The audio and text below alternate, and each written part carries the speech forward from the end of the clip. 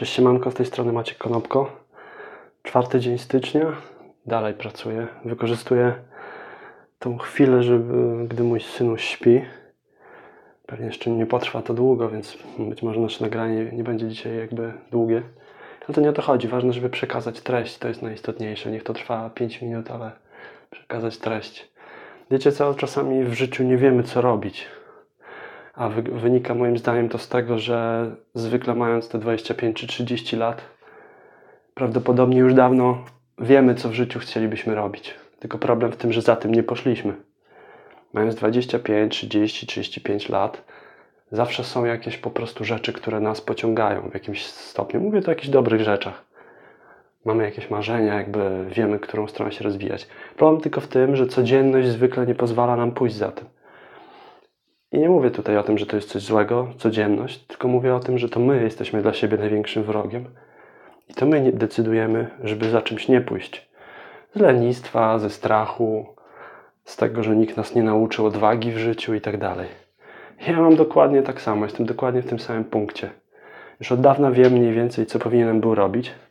Tylko problem jest w tym, że chciałbym znowu się czuć jak młody człowiek, taki 15-20-letni, który nie zastanawia się, czy coś warto robić, tylko po prostu to robi. Jak dziecko po prostu, radosny wewnętrznie człowiek, który po prostu robi, cieszy się. I dzisiaj, mając 36 lat, niedługo już 9 stycznia skończę 37, czuję się taki wewnętrznie, wiecie, zdziadziały, wypalony trochę jakby. I wszystko zmienia się, gdy zaczynamy robić to, co wierzymy. Bo od paru tygodni pracuję nad czymś fajnym. I dzisiaj przygotowuję się do weekendu, a w weekend wysyłam rodzinkę do szwagierki.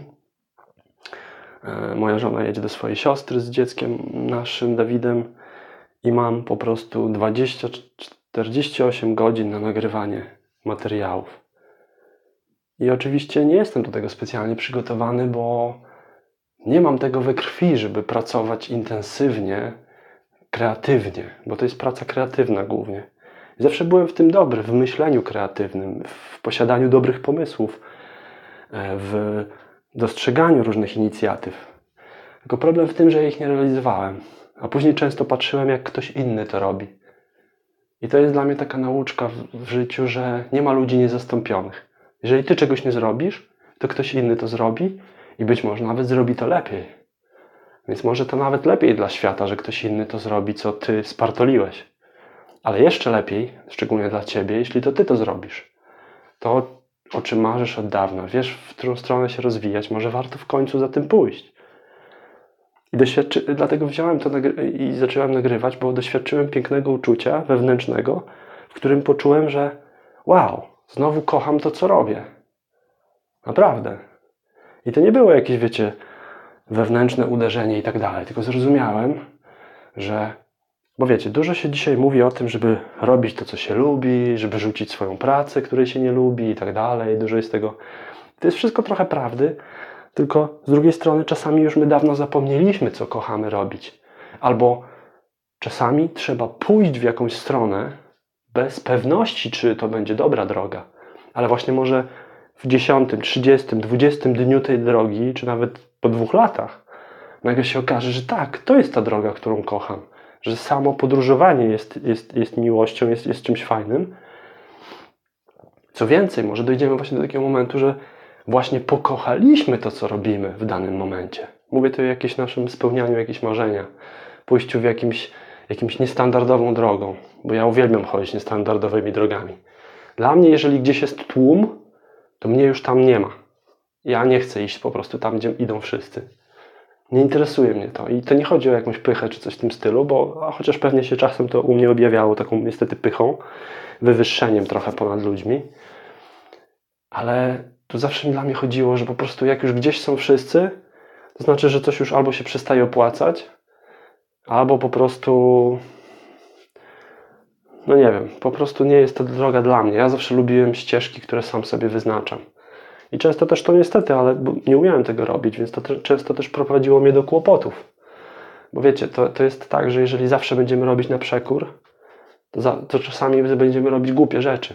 Na przykład wszyscy jedzą rano śniadanie. To co, my nie będziemy jeść, bo jesteśmy inni, lepsi? Nic z tych rzeczy. Tu nie o to tu chodzi. Tak naprawdę chodzi o to, że oczywiście tak jak wszyscy oddychamy, tak jak wszyscy musimy pić wodę, musimy jeść, musimy mieć gdzie mieszkać i mieć z czego żyć. To są nasze takie podstawowe potrzeby, z którymi trudno negocjować, prawda? Trudno powiedzieć, że ich nie mamy. No ale to jest dopiero początek drogi życiowej. Są jeszcze jakieś marzenia, jakieś ambicje, jakieś pasje, które musimy zrealizować. No i trzeci poziom, którym ja się specjalizuję, czyli nasze życiowe powołanie.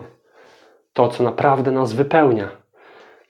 To, czego nie zrealizujemy, to będziemy czuli ogromny głód, że czegoś brakuje w naszym życiu.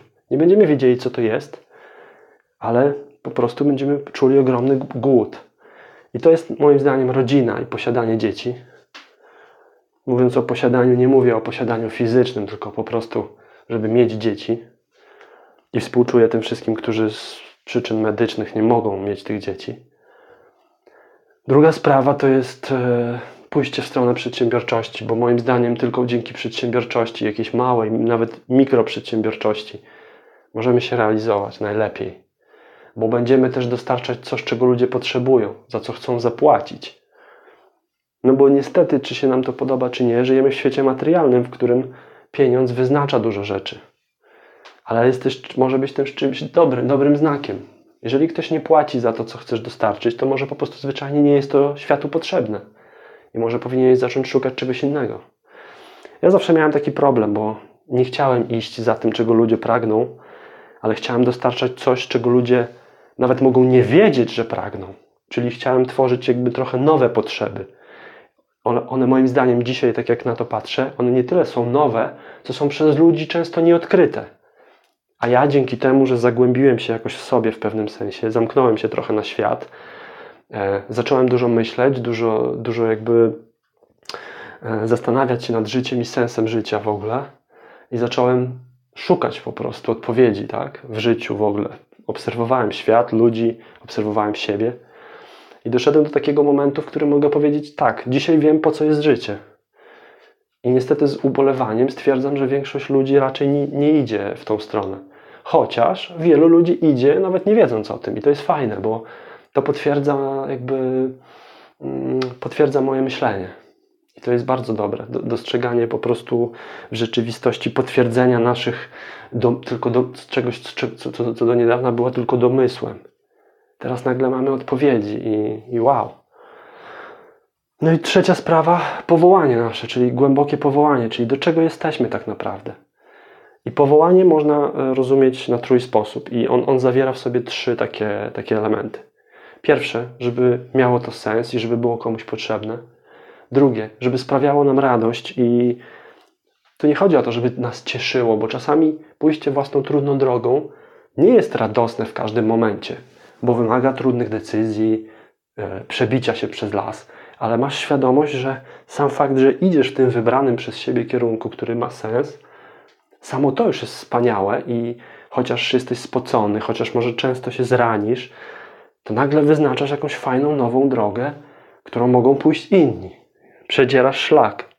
Robisz coś nowego. Ja zawsze chciałem robić coś nowego. Problem w tym, że jak patrzy się na świat, to tak naprawdę trudno jest zrobić coś nowego, bo wszystko jakby już było wymyślone. Ale z drugiej strony to jest też coś fajnego, bo z tych klocków, które inni zbudowali, my możemy dołożyć do tego jakiś swój element. Czyli zbudować swoją budowlę z klocków, które dostarczyli inni. I tym mniej więcej jest życie. I tym jest wspaniałość życia, że nawzajem jesteśmy sobie potrzebni. Problem tylko w tym, że większość ludzi moim zdaniem żyje na pograniczu. Żyje pomiędzy tym światem fizycznym, czyli swoimi też instynktami, właśnie potrzebą jedzenia, potrzebą bezpieczeństwa i tak dalej, a światem umysłowym.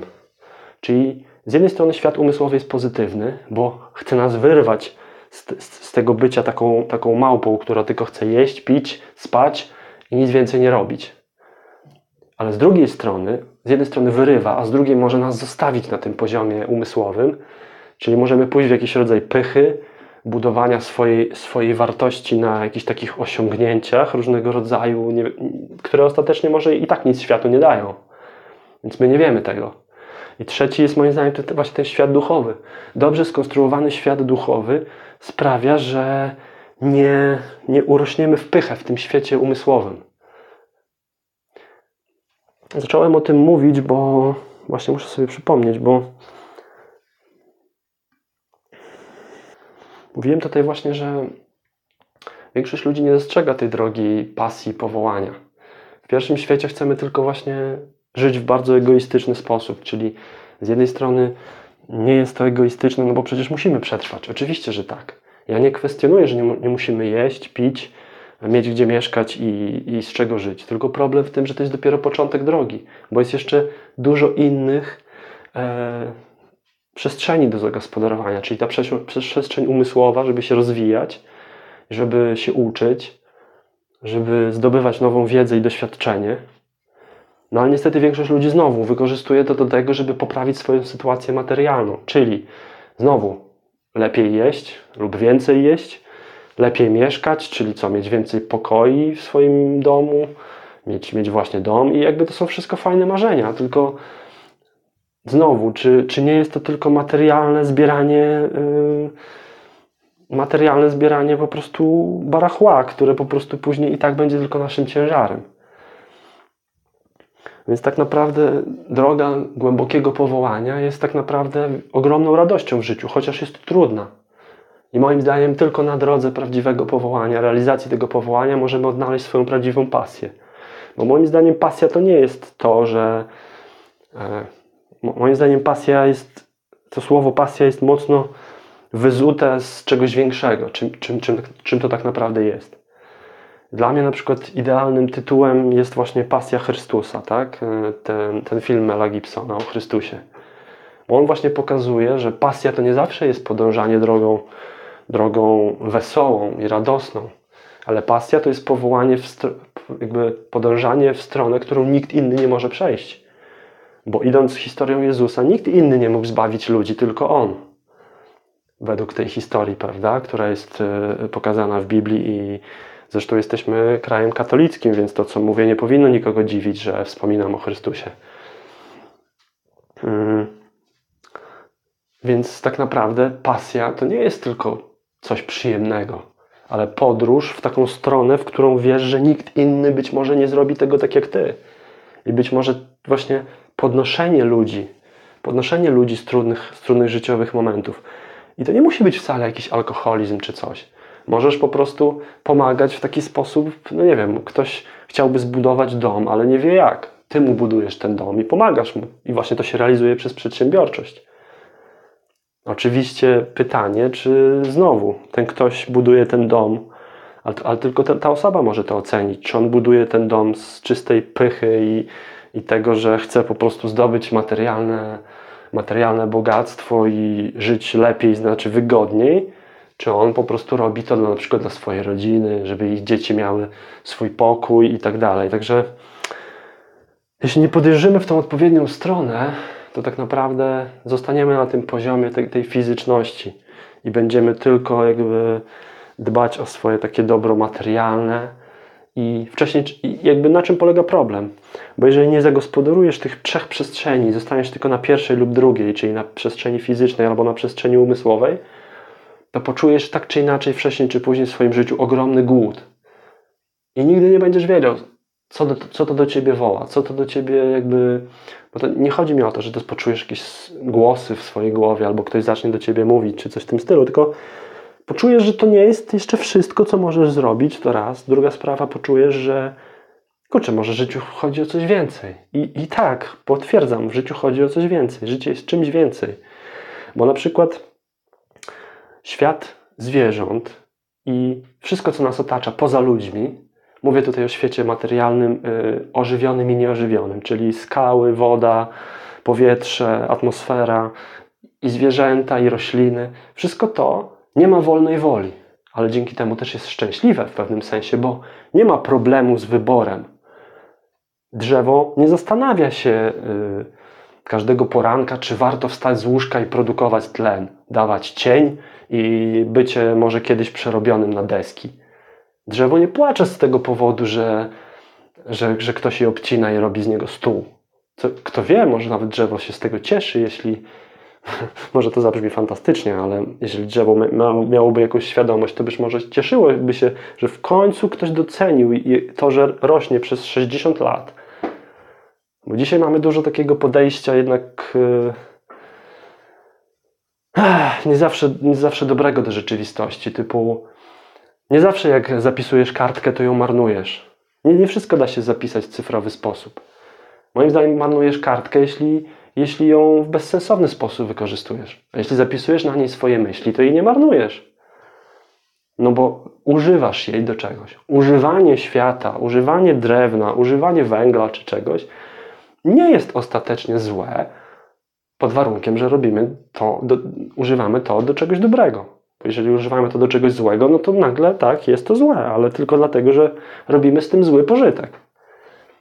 Więc nie możemy zmierzać jako świat do takiego momentu, w którym niczego nie będziemy w świecie używać, no bo wiecie, to prowadzi do pewnego strasznego scenariusza, bo jeżeli nagle się okaże, że ludzie produkują, a ludzie produkują dwutlenek węgla, to nagle może się okazać, że zabronią nam oddychać po prostu.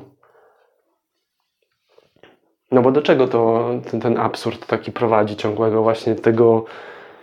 Natura sobie świetnie poradzi. Najwyżej nas zgładzi ostatecznie, jeśli będziemy za mocno, że tak powiem, szaleć, tak? Dobra, kończymy ten temat, bo to już poszło w nie taką stronę, jaką miało iść. Ale tak czy inaczej jakby nie wycofuję się z tych słów. Wszystko, co powiedziałem, jakby wierzę w to i tak dalej. I to jest moja na dzień dzisiejszy jakby wizja. No i właśnie, a propos jeszcze tych drzew i ptaków i wszystkiego.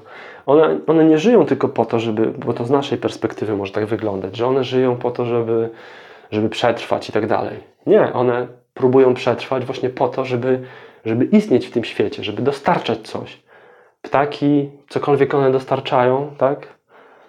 Ostatecznie nawet jak umrą, no to dostarczają nawóz dla gleby, bo gdzieś tam się ten ptak rozłoży i tak dalej, tak? Ptaki na przykład likwidują owady różnego rodzaju, tak? Czyli po prostu to wszystko, jak spojrzymy na cały świat, jest tak piękne i taki ma głęboki sens, że ja nie wiem, jak można spojrzeć na świat i nie dostrzegać, że za tym musi się kryć ktoś mądry i inteligentny, kto to stworzył. Po prostu nie wyobrażam sobie tego. Bo jakby się to miało stać z przypadku? Zupełnie tego nie rozumiem. Jak może myślący umysł powiedzieć, że to wszystko, co nas otacza, nie ma sensu? Jeżeli w każdej sekundzie oddychamy sensem, bo oddychamy powietrzem. Powietrze może służyć do tylu rzeczy, nawet sobie tego nie wyobrażamy po prostu. I jak to wszystko, co nas otacza, łączy się w jakąś taką jedną całość. I tutaj to my jesteśmy tym dziwnym, trudnym elementem jako ludzie. To my jesteśmy tym elementem, który właśnie ma tą wolną wolę. Jesteśmy jedynym stworzeniem na tym świecie, najprawdopodobniej. A może nawet w całym wszechświecie też najprawdopodobniej, które ma wolną wolę, czyli ma wybór. Ale z tym się wiąże właśnie odpowiedzialność, czyli jeśli wybierzesz źle, to będziesz się czuł źle. Nie dostarczysz niczego dobrego. Nie weźmiesz dobrego przykładu z natury i nie zaczniesz czegoś produkować, tylko zaczniesz coś konsumować i przerabiać to po prostu na nawóz. No bo czym ostatecznie się kończy konsumpcja? Wszystko, co kupisz w swoim życiu, wcześniej czy później się rozpadnie, czyli trafi na śmietnik. Wszystko. Nawet dom, który kupisz, zbudujesz, kiedyś się rozpadnie. Niech to będzie za 200-300 lat, ale to się stanie. Ktoś na jego miejsce postawi następny. Nie ma w tym świecie ani rzeczy, ani ludzi i nic trwałego, co by tu pozostało. Nic, po prostu nic. Więc nie ma co się też tak do materii specjalnie przywiązywać. No dobra, dość już tego, bo czuję, że mały niedługo się obudzi. Już 20 minut, także całkiem spoko. 4 dzień stycznia i właśnie co na koniec chcę powiedzieć, taka puenta, że warto wyruszyć w pewną drogę, nawet jeśli dzisiaj, bo ja usłyszałem, wczoraj przeczytałem 31 takich fajnych porad dla ludzi, którzy chcą robić coś w internecie, swój biznes. Jednym z nich było: rób to, co kochasz. I to może być wyświechtany slogan, ale nagle człowiek sobie zdaje sprawę, no kurczę, no ale ja może niczego nie kocham robić. Niektóre rzeczy lubię robić i tak dalej, ale nagle jak zaczynam to robić, to dostaję taki pozytywny sygnał. I to jest taka właśnie dla mnie wewnętrzna, wbudowana nagroda w człowieku i podpowiedź, że idziesz dobrą drogą, bo nagle zaczyna ci to wychodzić. Nagle zaczynasz się koncentrować na czymś i dostajesz taki strzał czegoś pozytywnego, że o kurde. I ja nie chcę to sprowadzać do chemii, że to twój mózg to robi czy coś, bo ja uważam, że za tym jeszcze jest jakiś głębszy sens. I to, że ktoś mi wytłumaczy matematycznie lub jakoś tam biologicznie, jak to działa i co to powoduje w moim organizmie i dlaczego tak jest i jaki tam środek chemiczny jest teraz uwalniany i tak dalej. Nie obchodzi mnie to tak do końca, bo mnie zawsze obchodziło to, co jest dalej, czyli odpowiedź, to się wszystko dzieje, ale po co? Jaka jest głębszy sens za tym ukryty? I zawsze będę o to pytał i to jestem ja, to jest moja tożsamość. To pytanie i podważanie tego, co do tej pory osiągnęliśmy, żeby dojść jeszcze dalej, po prostu. Także warto czasem ruszyć w drogę, którą nie jesteśmy pewni, ale po prostu rozważyć w swoim życiu szybko, poświęcić na to jeden dzień. Co przez ostatnie lata robiłem i dlaczego mi się nie udawało, a dlaczego mi się kiedyś udawało, jakie rzeczy kiedyś mi pociągały. Być może można je odtworzyć, można do nich wrócić i zacząć je robić przez powiedzmy 30-60 dni, aby spróbować wyrobić sobie taki nawyk. I ja już tego doświadczam, że to bardzo szybko dochodzimy do wniosku, że tak, to jest to, co chcemy robić. Także pozdrawiam Cię serdecznie i do usłyszenia jutro. I że tak powiem, zmiażdżymy ten rok. Pozdrawiam. Maciek Konopko.